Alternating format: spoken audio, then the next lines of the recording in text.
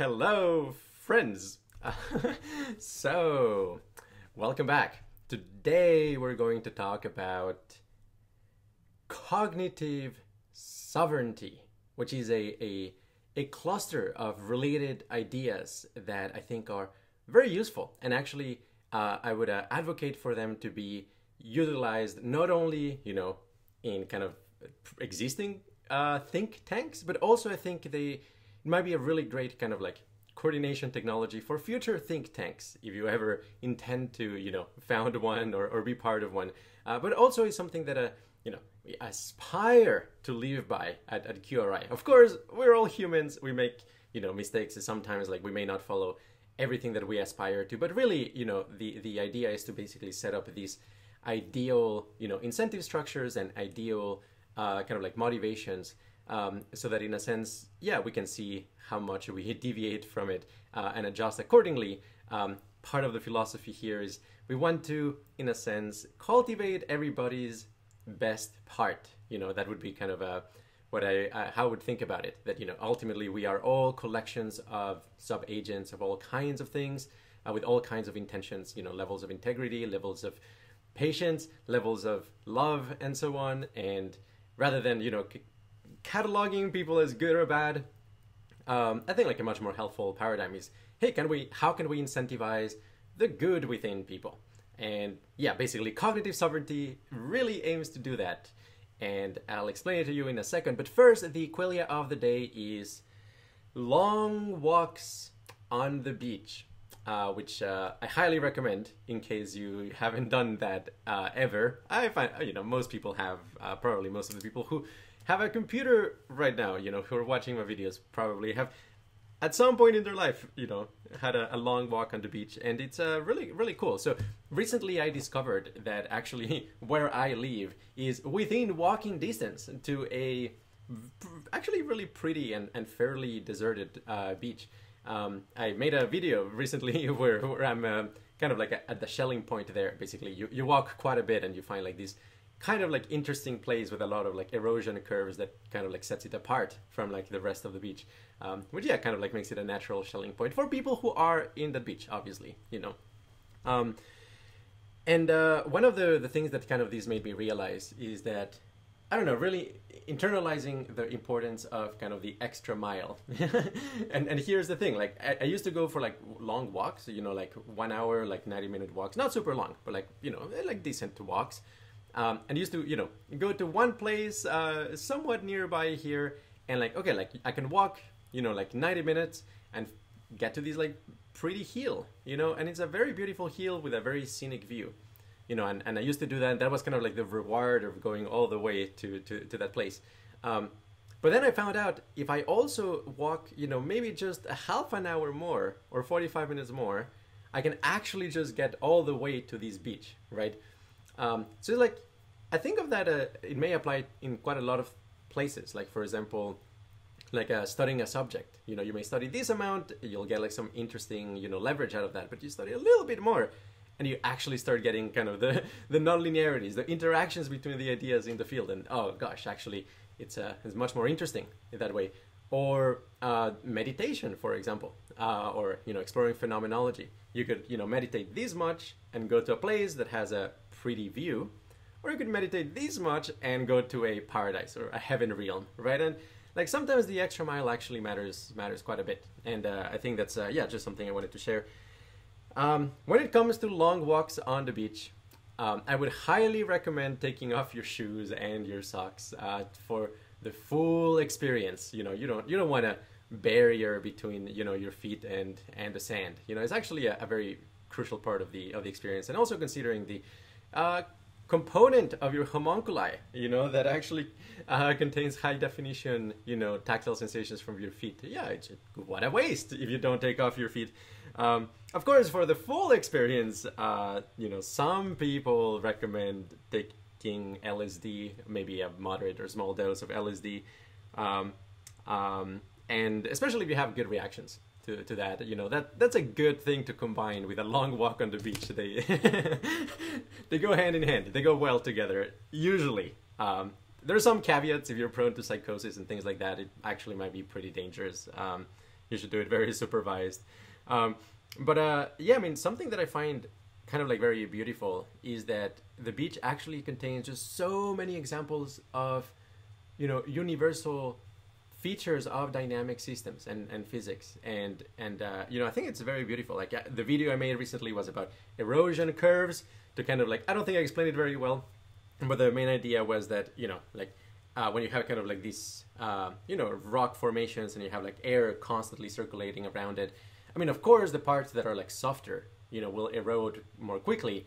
And, that's part of like what makes the erosion curves. But there's something else that is interesting and non-trivial, which is that as the air, in a sense, erodes the curves that, in a sense, move the air in a way that increases erosion, well, what happens then is that those kinds of curves are actually not self-sustaining.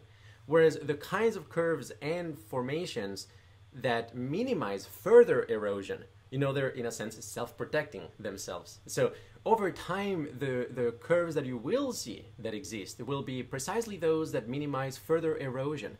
And the thing that is beautiful that connects this to the free energy principle is that, in a sense, then the curves that are minimizing erosion will be sort of like a reflection of the actual dynamics of air currents, which is this whole idea of the free energy principle that for a system to survive, it needs to, in a sense, be minimizing entropy injections from its environment. And to do so, it has to implicitly be modeling the environment, and adapting to it. So erosion curves, a completely dead thing, right? But in the erosion curves, you will find an implicit model of air currents, and I find that beautiful. I think it's fascinating. In the beach, you will also see kind of like dunes of sand when there's like a lot of air, especially when people are not walking there, you see these dunes. Well, that's an example of self-organized criticality. Another, super important, super general aspect of physics and dynamic systems. Another, definitely much more like poetic here is this idea that like, most of reality is actually empty space, which is ultimately like quantum foam or these kind of like, like quantum vacuum, quantum void. Matter might actually be kind of a tiny, almost kind of like a rounding error in like what is actually going on in the universe. Even with the black holes and galaxies and interstellar medium and all of that, it's still a tiny fraction of what the universe is all about. And I think a metaphor with the beach is that basically, if you think of reality as kind of the huge body of water of the ocean, and then maybe, matter and like the things that are happening here in the surface at the edge is kind of the foam that forms when the water is like, hitting the sand and so on. So tiny, thin film of foam relative to a huge reality. So that's another kind of cool metaphor here. Okay, hopefully the sound quality is decent. Also, ginger juice to carry me through, because these might be a bit of a long discussion potentially. So I'll make it as short as I can, but there's a lot of material to go through because this is a very important concept, not only for us but potentially for the world. Okay, but going on the beach, smooth pebbles. In a sense, there's also quite beautiful that in a way, like all the roughness in the surface of pebbles, like naturally and without human intervention, just gets polished by the interaction of the rocks with each other and the water as they collide against each other. And over time, in some sense, you could say you're losing information because you're losing the roughness around it. But at the same time, you're actually gaining a view into the essence of the rock, which is what the rock is actually made of. You will see the matrix of crystals when a rock is like very well polished. And it's kind of this crazy metaphor here of like annealing. Like if you meditate a lot, you achieve cessations and get enlightened. There's many conceptions of enlightenment, obviously, but in pretty much any of those, it's kind of like a highly annealed brain. And you could say, well, in some sense, you're like smoothing out what makes you unique, one way of seeing it. Of course, the Buddhists will say, well, there's no self to begin with. There was, whatever made you unique was not you fundamentally. But yeah, no, I mean, for sure, there's like some loss of information and maybe some loss of like, conditioned personality, which could be pretty good. Like, let's not underestimate that. But it will, in a sense, make your essence shine, because of the smoothness of it, in a sense, allows you to see through. So yeah, when I see like a lot of pebbles and they're like all polished, there's some beautiful poetic metaphors there.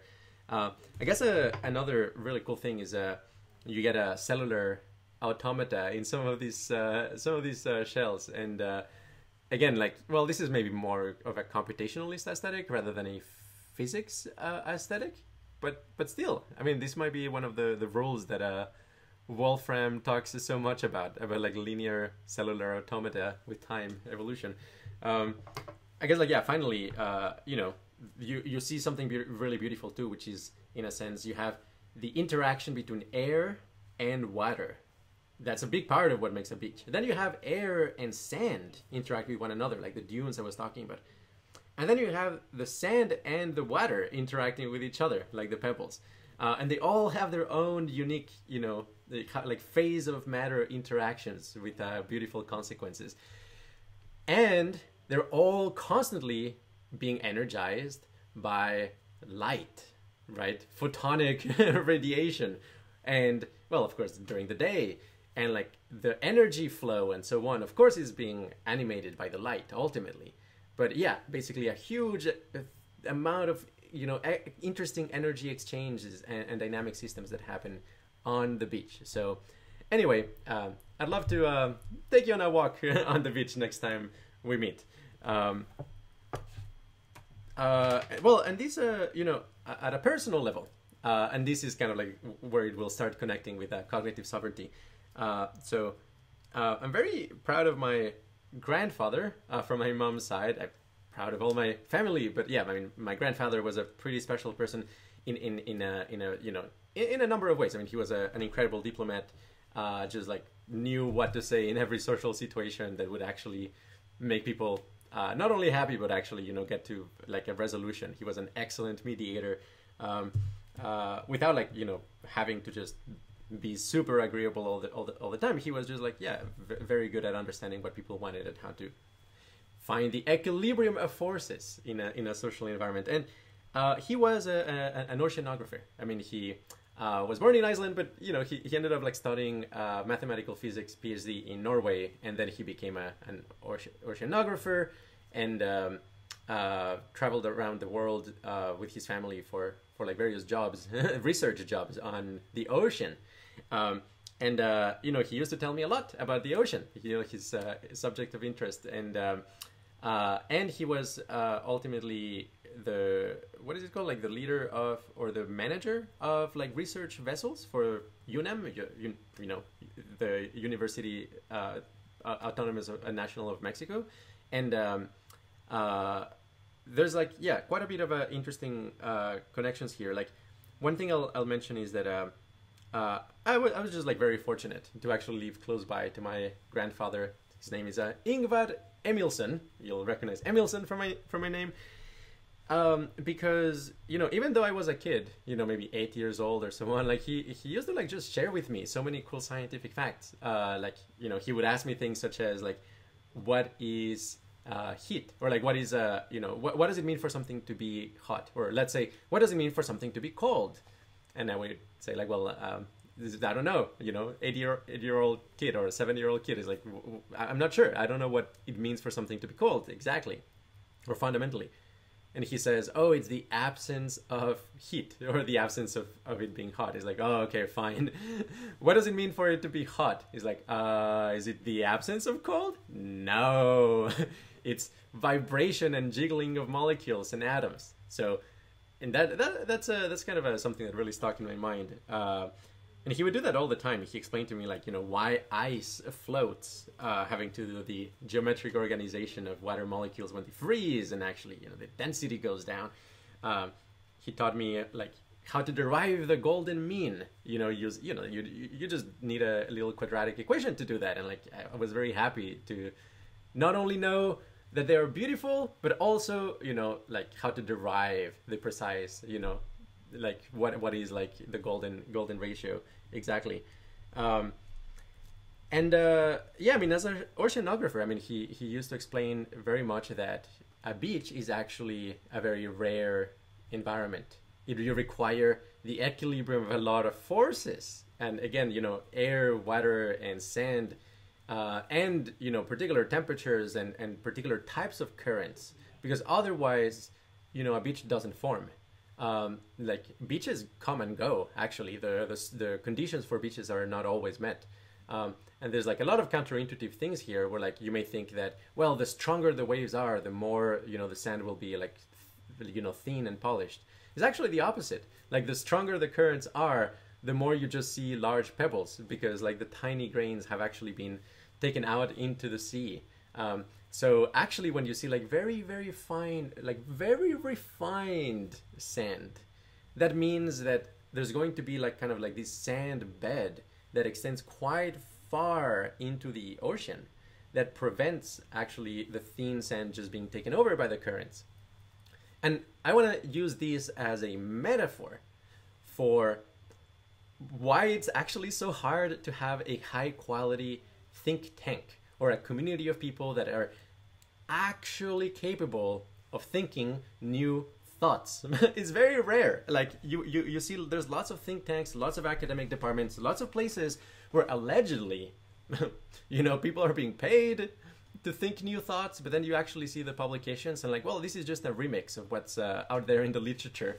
And you know, there are places where people think new thoughts, but then like oftentimes they're really just crackpot ideas, and that's also something that you want to completely avoid. So how do we actually make, you know, a think tank that is capable of thinking new thoughts in the best way possible?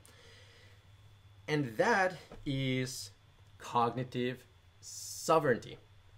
So cognitive sovereignty basically has three pillars, three kind of like separate components. And basically what I'll say is that you require to wear several kinds of hats to actually embody and be able to actually use these three pillars in a synergistic rather than adversarial dynamic. And here's another, yeah, you know, anecdote from my grandfather that is really relevant here. You know, I must have been like 5 years old when I asked him this question. I mean, in retrospect, I'm sure it was a very rude question, but basically I remember that, you know, that's a time when I used to struggle a lot with the you know, nature of death. Like I wanted to live forever, and just very sad that people would die. I was very sad the fact that, you know, my family was going to die at some point. Everybody goes through that. It hit me really hard, I would say, when I was a kid. And I asked my grandfather, like, hey, aren't you sad that you're old? Like, aren't you sad that, you know, you might die pretty soon? And his answer was actually amazing. His answer was, no, I'm not sad. I'm actually happy that I now have had the chance to experience what it's like to be a person at every stage in life. That was his response. And it really struck with me. I mean, like, this thought of like, well, actually, having had the experience of, you know, being at every stage in life is actually a huge, I don't know, it's a beautiful thing. And yes, it's sad that it will end, but also it's good that it happened. At least if you have a good life, obviously. Basically, you know, I'm 30 years old. I have obviously not reached, you know, my peak wisdom. You know, I'm working really hard to try to be as wise as possible without forcing it, obviously. But there's like many stages of human development, and I definitely think that, you know, actually being exposed to a lot of like subcultures or communities that actually take ideas seriously, I do think like it accelerates this development. I very much think that, yeah, I mean, basically, really wrestling with these kind of deep ideas actually is beneficial for personal development of that kind. So again, I'm not going to pretend, you know, I'm a wise old man, but I will point out that that's a very important energy or set of attitudes or kind of hat to wear. So cognitive sovereignty has 3 pillars, and I will basically assign to each of those pillars a different stage in life, what the positive version of that stage in life actually would entail. So the first one is being a kid, actually. The values of kind of like playfulness and kind of like this yes and attitude to like when people give you suggestions and ideas, and you're excited by actually using your mind in new ways and experiencing things in a novel way and experiencing the interactions of things like the whole qualia chemistry I've been talking about. So I would call these freedom of thought / freedom of feeling. So the idea is that if you want to have a think tank that actually produces new thoughts, you have to not only tolerate and allow, new thoughts. Ideally, you would actually celebrate them. You would encourage them. You would enjoy them together. And of course, there's a give and take relationship here. Whereas, like, admittedly, if somebody says something that immediately I think like, oh, that's dumb, or like, that goes against my aesthetics or my values or something like that, I could just, in a sense, like play a very adversarial kind of attitude there. Is like, oh, that's dumb. I could also play a yes and like, I'm not sure I buy it, but let's see if we can convince each other of this, obviously maintaining critical thinking and, having like good boundaries between people and not just accepting whatever they say or anything of the sort. But yeah, basically having as a default attitude, a yes and kind of attitude to new ideas and concepts.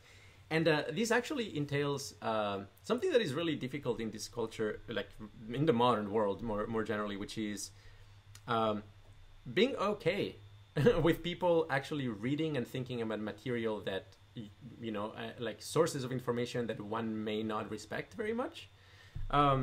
Because, yeah, if you want to have cognitive sovereignty, you need this kind of idea of, freedom or freedom of thought and feeling. You need to encourage people actually going out of their way to find completely new sources of information that are uncorrelated with kind of like standard narratives. And that's fine. That's actually something that ideally would be encouraged as much as possible. I'd also say one of the beautiful things about, this kind of freedom of feeling and freedom of thought is that, like, if I ever go to Joe Rogan, for example, I don't know what the chances of that are. Joe, if you're watching this, I'm game for having a podcast with you. It would be a very fun conversation. I would actually be able to say meaningful, new, non-trivial things about DMT that the audience would appreciate, and I bet, he's not thinking about it in those terms, Anyway, all of the videos I've done about DMT, including the Harvard talk on the hyperbolic geometry, I'd love to talk about that in Joe Rogan. And obviously, talking about that takes a little bit of guts. But, obviously this is kind of like my subject matter, something that interests me very deeply and I give a lot of thought. So that's not that big of a deal. But the thing that I can promise that these like freedom of feeling and freedom of thought actually gives me is that if I were to go on Joe Rogan or equivalent, I would have no qualms whatsoever about talking about, for example, wild animal suffering. I'm not a hardcore wild animal suffering advocate, but it's like I see the arguments and the reasoning, and it's like, yeah, it's actually a no-brainer once you kind of like get a bigger picture about, consciousness and valence and species-specific valence. And yeah, probably there's a ton of suffering out there in wild animals, and yeah, just the fact that we are not quote-unquote responsible for them, we're not causing it, doesn't absolve us from the responsibility of actually doing something about it. Again, I'm not advocating for any premature actions. I'm just saying this makes sense, and I don't care. I don't care if it doesn't make sense to the average person, to the average Joe Rogan, listener. It doesn't matter. I will just say it, and that I think is very precious.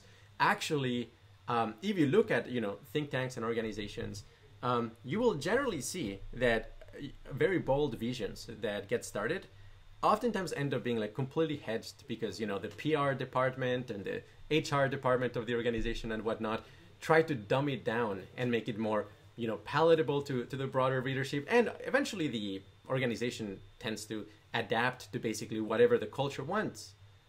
It will say whatever people want to hear. And at that point, what is the point? What is the point of doing it? Again, let's think new thoughts and be bold. Not care. It does not matter if other people find it counterintuitive or weird or alienating. Of course, we have to be tactful. That's obviously very important, being gentle and so on. But when it comes to censoring, really important core ideas that don't harm people when you share them, yeah, let's do it. I'm in, I promise. I'll talk about that sort of stuff. It doesn't matter. And yeah, I'll do it in a playful, joyful, and actually really persuasive way. And, all of that would not be possible without these very important attributes. And, I'm sure I've not been perfect here in the past of shutting down ideas prematurely and so on. But no, I think as an organization and as a basically putting forth a vision of what a good think tank would have, full support of, basically freedom of thought and freedom of feeling. Number 2 is idea ownership. And this would be the kind of adult, the adult type of relationship. So again, we feed and nurture and love the inner child. But we don't let the inner child, take control of the sheep. No. You still need an adult, actually. You need the adult in the room. And in this case, I would say that the role of the adult in the room is to keep track of metadata. So this is, bit my tongue. This is very important that, I'm sure you have been in groups of people, if you're interested in things like, rationality or science or even, you're very, you have a lot of what's called a need for cognition is one of the psychological scales we look at. If you have a lot of need for cognition and you're in a certain social gathering, you will notice how there's a lot of variability in just how well people remember who said what.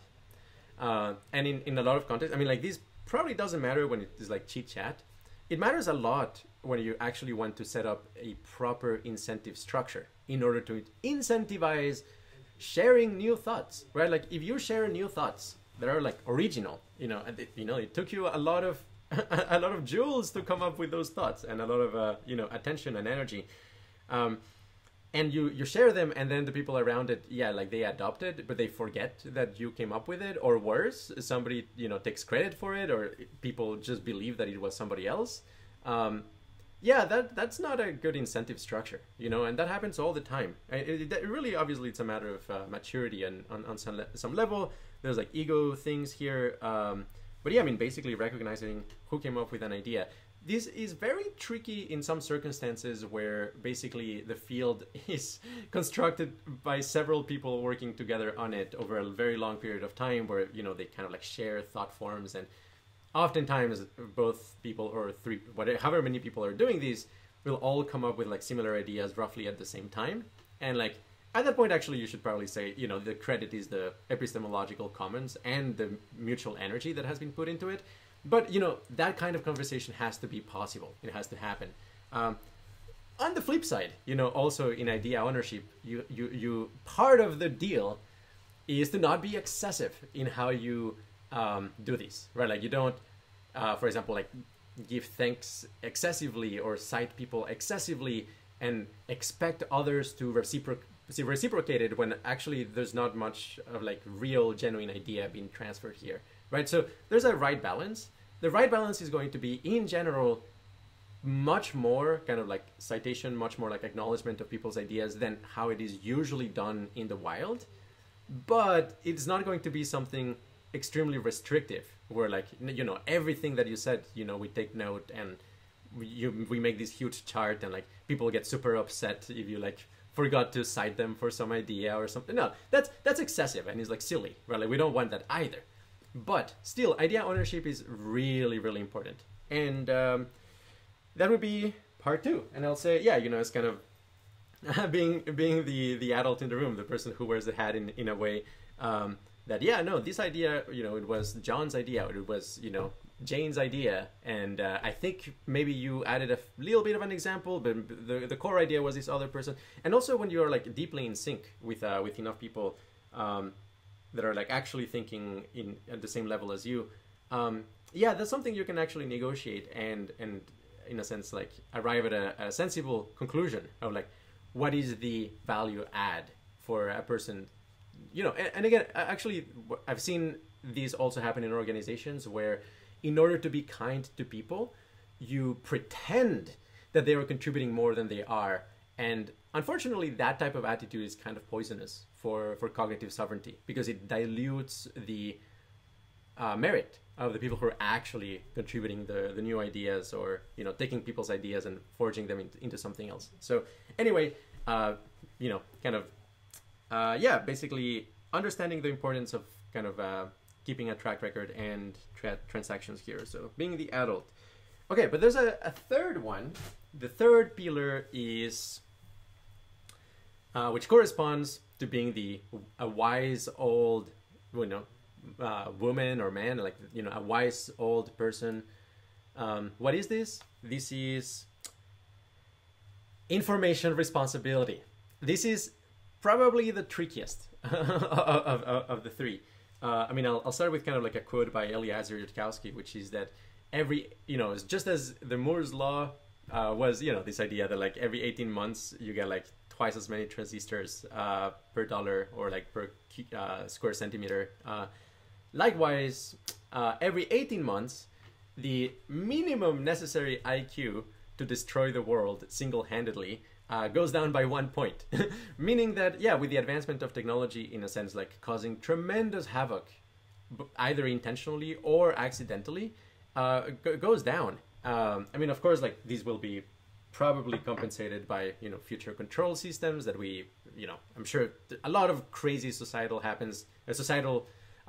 transformations will happen within our lifetime. I mean, technology, yeah, crazy changes. But yeah, I mean, broadly speaking, if we stay as we are with a kind of like, you know, open science ideology, and, you know, information wants to be free, if people have an ideological affinity towards those ideas, independent of like the nature of actually how dangerous ideas can be, yeah, I think we are headed in a pretty dark direction, unfortunately. So I don't talk about these very often, and there's a really good reason why actually I don't talk about these very often. But I did spend several years, roughly between 2016 and 2019, really doing a lot of research on information hazards and how to minimize them. I must have written, yeah, I mean, almost 100 pages of documents on these, and ran like simulations, things such as like, you know, taking the empirical network of how people who contribute to relativity, the field of, you know, general relativity in physics, and basically modeling how, like, you know, information that is dangerous, if it arises independently in a couple of researchers, like what are the conditions that would allow them to actually contain that information and preventing it from being spread widely. And here, I mean, unfortunately, the cards are stacked against us for a number of reasons. But honestly, the biggest reason is a very silly aspect of human nature, which is that we like to feel powerful. We like to feel that our ideas have a lot of weight. So there's this very unfortunate dynamic. Like if you think of, for example, within effective altruism, especially the subcomponent of existential risk. Okay, like there's an existential risk organization out there, you know, you can apply to it, and like maybe you get to work on existential risks, and, you know, that fulfills your feeling of meaning and importance. But okay, but what if they don't pay attention to you, right? How do you prove that you're a good existential risk researcher? Well, you have to show that you're able to come up with existential risks that nobody else is thinking about. And of course, ideally, you would figure out how to mitigate them as well.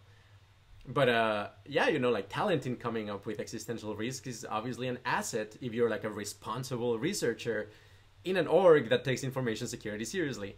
It's a terrible skill to have if you're not in a container, in an appropriate container, right? It's like a horrifyingly bad idea to just be, you know, talking online about ways in which the world can be destroyed more easily. And obviously right now I'm not going to give you examples of these sorts of ideas. I will give you a hypothetical example of something that will like very vaguely point at the class of things I'm thinking about. But essentially, imagine that you're kind of a amateur, network scientist, and you decide to kind of like import the water pipe structure of San Francisco or something like that. You do network analysis, minimal cut analysis, whatever it may be, and you find out, oh my gosh, if you just cut this one pipe over here, or you damage this one pipe, like 45% of San Francisco is not going to have water for a month or something like that. It's like, oh my gosh, actually the system is super brittle. And it was a non-trivial thing to find because you require like network science. It was intractable otherwise. Maybe you came up with a new algorithm or a new, heuristic. And okay, but now you have this information that nobody else has, that if it were to be out, in the public, it would cause a lot of damage potentially. So what do? Well, the typical human, the typical nerd, the typical person who does this will actually give in to the desire to share it online in order to signal that they are clever, that they are smart, that they can think of consequential things. I mean, that's a part of the unfortunate kind of like shadow side here. And there's like plausible deniability, because you can also say, the reason why I'm talking about this is to raise awareness. And like, maybe somebody in the city of San Francisco, in the government will see this, or we can sign a petition. But, in the meantime, you're just like showing it to all of these people who might be bad actors, that how to, cut off the water of San Francisco for 45 days, or 45% of the people for a month. So things like that, but fractally. I mean, essentially that's kind of like happening all the time, constantly, right now, like across the world. It's just the incentives are set up such that, basically sharing dangerous ideas. I mean, there's like things that are like completely appalling here. I mean, things like gain of function research, being published in journals. Yeah, I mean, the incentives are such that like if you, do good research, it's like, oh my gosh, you can just do this very simple modification to the virus and it makes it 10 times more deadly. Don't put that in a journal. We've got to find a new structure with actually a kind of like security clearance and, really, really high bar for the integrity of the people who engage in that sort of research. Basically, my sense is that we are children at this point as a humanity. We have no idea of what we're doing in this space. Information responsibility is absolutely essential for, I would say, like any cutting edge field. I would definitely say like in the field of effective altruism, and obviously the sort of like interesting questions that we pursue at Quality Research Institute. That is wearing, I'll say the hat of a wise man. There's not trying to catch anybody's attention, like boring ass hat, but perfectly functional, is not gonna fly away. You can roll it up, maximizing functionality without caring about visibility.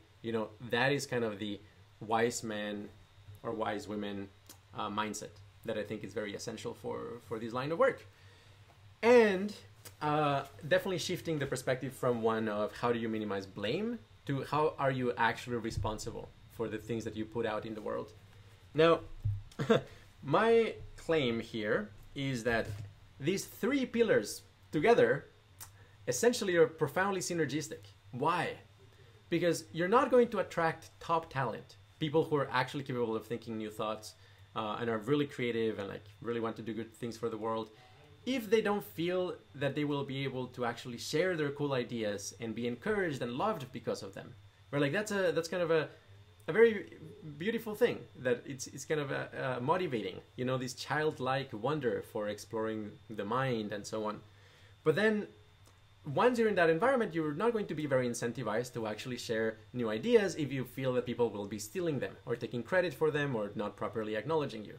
Or vice versa, if people are too excessive in that dimension, also you're not very incentivized because you think, that's another way of kind of controlling you. So, and furthermore, especially the more responsible people, or the people who have like more kind of like a more fear response to novelty, they're also not going to be wanting to share ideas in that community if they feel that people will be irresponsible with them.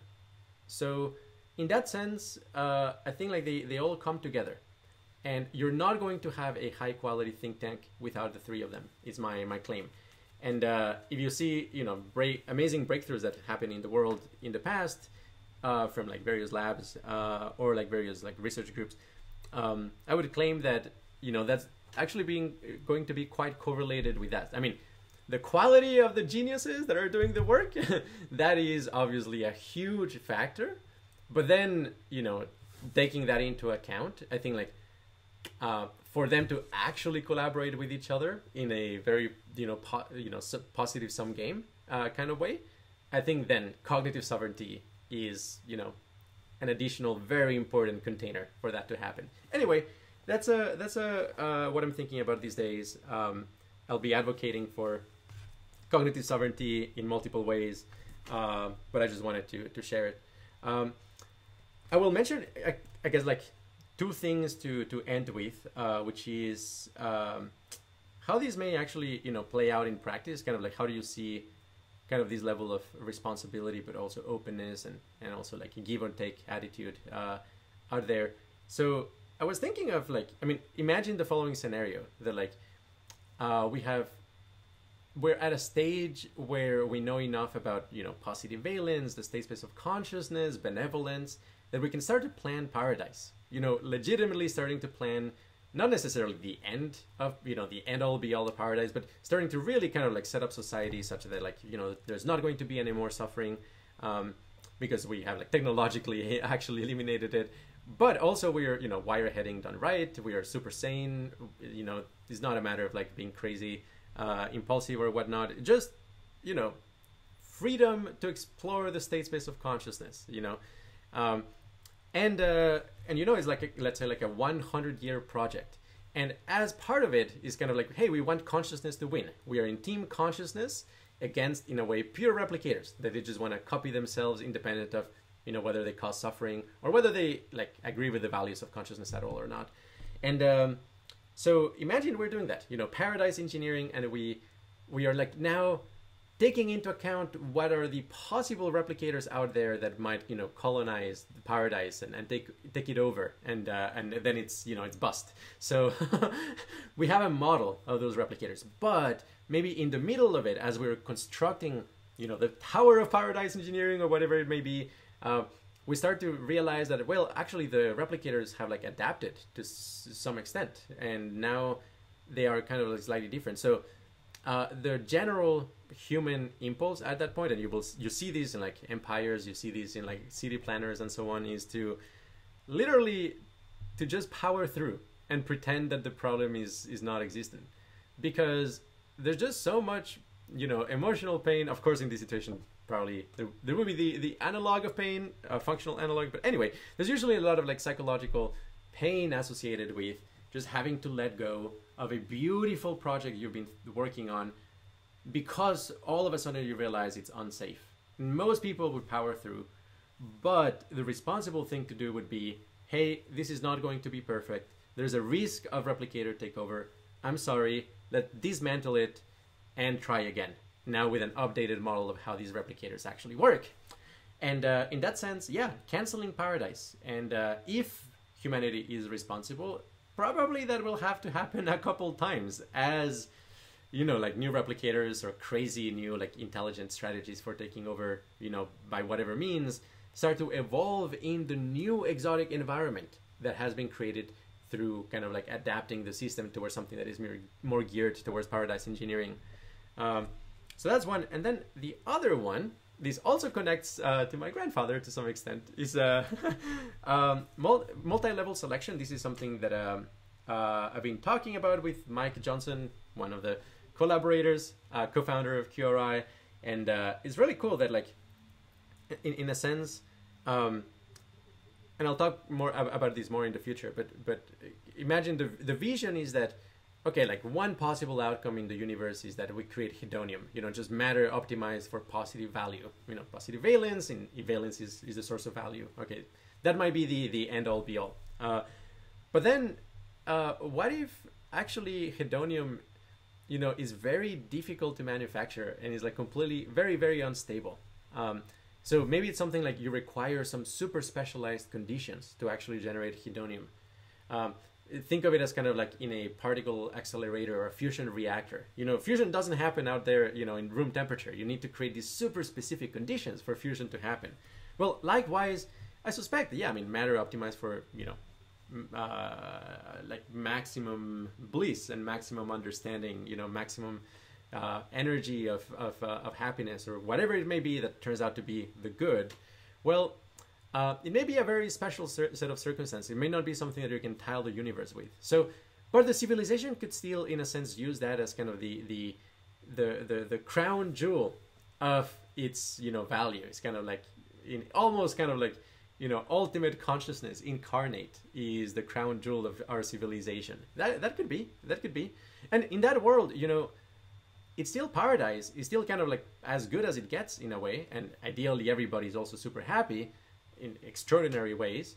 But if you were to kind of like take a picture of a part of that paradise, you will see that, hey, over here you see a PhD student, looking at some lenses and doing some diffraction experiments, and over here you see like somebody, just having like, I don't know, like participating in some kind of collective like family raising operation, etc., etc. Then over here you find kind of like the hardcore qualia researchers, people who are kind of like particle physicists. They're like exploring new ways of combining high energy qualia together, but it's not, it's kind of like this adjacent thing to hedonium. Is not like optimized for hedonium. Maybe it's like optimized for like knowledge gathering or like information gathering, and so on. So this huge world would have so much detail and so much specificity, but you zoom out and you realize how they're all harmonized and contributing together to the creation of this massive exploration of consciousness and the sustenance of ultimate consciousness, or whatever it may be that ends up being like optimized, hedonium. So multi-level selection, I think, is like that like you really shouldn't try to think of paradise as kind of a homogeneous thing where like everybody's doing exactly the same thing all the time, or like some kind of like naive view of everybody's just free to do whatever they want either, like kind of like just naive personal freedom or naive utilitarianism or naive virtue ethics or anything of the sort. I think it's going to be much more complex. I mean, I would recommend watching the video Advanced Visions of Paradise to kind of get a taste of how I'm approaching these problems these days. But with multi-level selection, basically we have to explore where freedom is best placed. And I will say, for me, I do have kind of a bit of a hardcore individual freedom intuition, which is that I strongly believe that, to participate in whatever social system should be a opt-in activity. Like you should not be forced to be part of any particular society. I mean, this is very idealistic, it's not going to happen this year or this decade at all, right? But ideally, I think everything should be opt-in. All of these societies should be opt-in. Of course, the society can choose whether to have you or not. That's also part of the right of the society. But in a sense, like it's not going to force you to be part of it. And the second condition is kind of the ability to say, I'm done, pack your bags and leave. Basically, yeah, the ability to have a way out. And I think that's also should be an inalienable right that resides at the individual level. But, given those two rights, then I think actually it makes a lot of sense to place quite a bit of freedom at the organizational level, where in a sense, it's the organization or is the society or the group that is through whatever self-organizing principles it may have settled on, it will be exploring how to do social organization, how to assign roles, who does what, by what criteria we assign that, and so on, so that it's not just chaos inside. Not everybody is trying to be the captain, not everybody is trying to I don't know, do the Romeo and Juliet scene all the time, sort of thing. So you actually want people who can take responsibility. I mean, obviously this is connected with information responsibility at this level of cognitive sovereignty. But if you if you don't have that, then you will have a permanent state of these of the crab bucket state, which is that if you put like one single crab in a bucket, it can climb all its way out. If you put a lot of crabs in the same bucket, they will try to use each other to climb out of the bucket, and none of them will make it out. So things like that, like when you have like people who are like very individualistic and sure, like they're able of thinking new thoughts, but you put them in an environment where there's no information responsibility. Yeah, it doesn't work, right? Like they will not be able to collaborate very well. So I think like, yeah, basically kind of having this principle of liberty at the level of the organization, where basically, yeah, there's like some rules and this is how we assign tasks and whatnot. If you don't like it, it's fine. You can leave anytime. And that is like up to you, is 100% your right. But then also don't try to, change what makes that particular organization work, empirically, So, and my sense is that for us to actually arrive at like better, high quality, high dimensional, hedonium pursuing, modes of social organization, we're going to need to do a lot of exploration, which is actually why I really personally enjoy a lot the aesthetic of something like seasteading. This idea that like, we are in a gridlock societally, and, whenever there's a big social experiment, usually is like at a massive scale, not like tried out in small scales first. And it's like, there's no opt-in, right? Like, and no opt-out, right? Like if there's a revolution in your country, it's oftentimes they're not going to allow you to leave. It's like tyrannical that now you will be part of like whatever changed, whatever like new social system exists. And yeah, I don't think that's a good idea at all. Anyway, my sensibilities is go pretty against kind of like any kind of like forced like participation in any social system.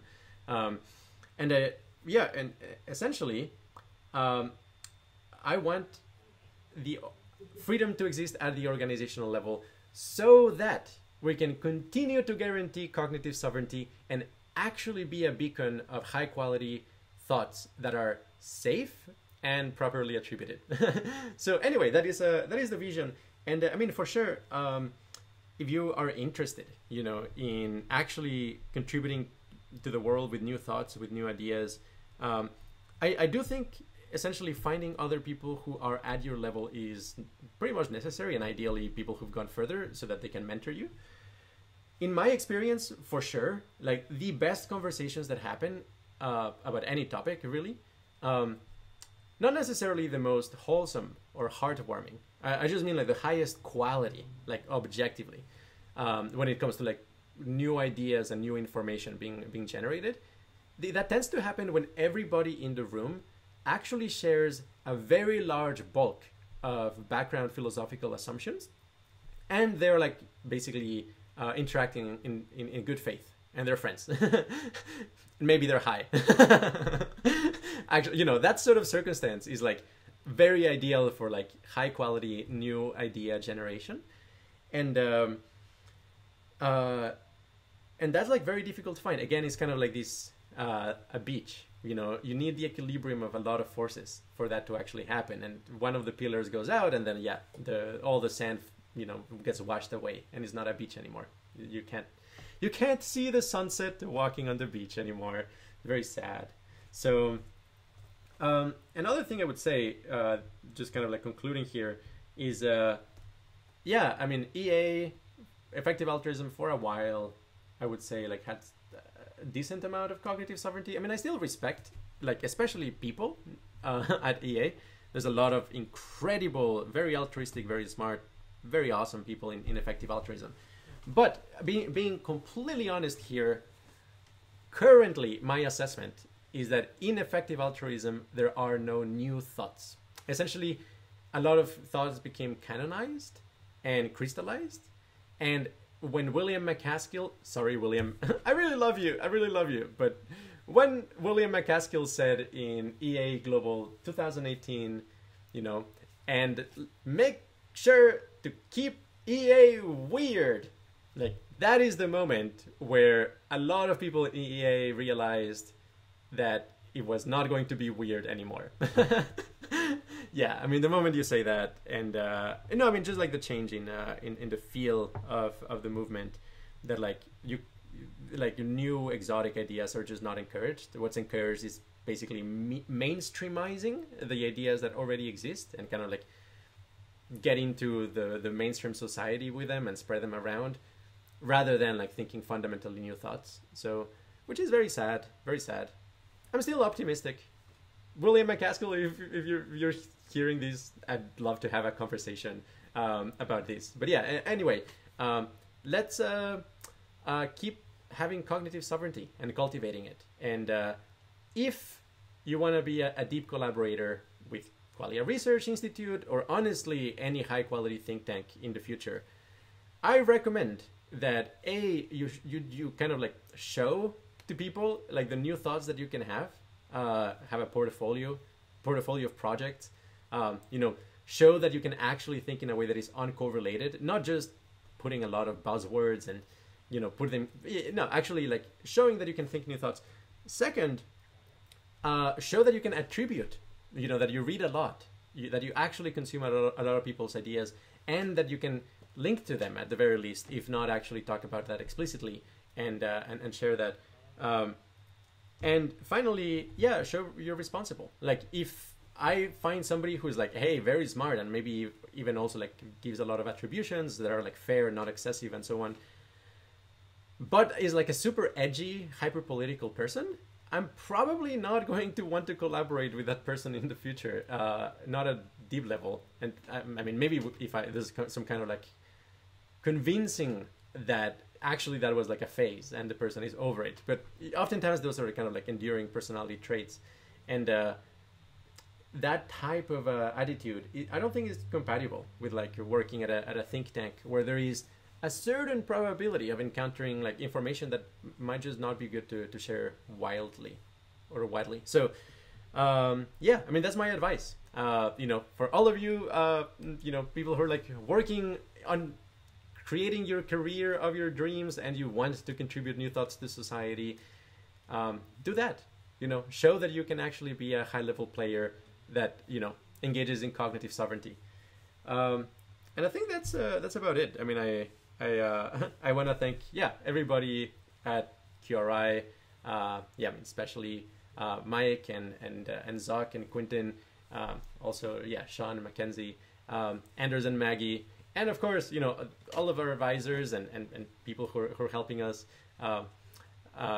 David Pierce, for example, amazing conversations, huge influence, and let's make a beautiful beacon of new, safe, fun, and pro-social ideas that we take responsibility for.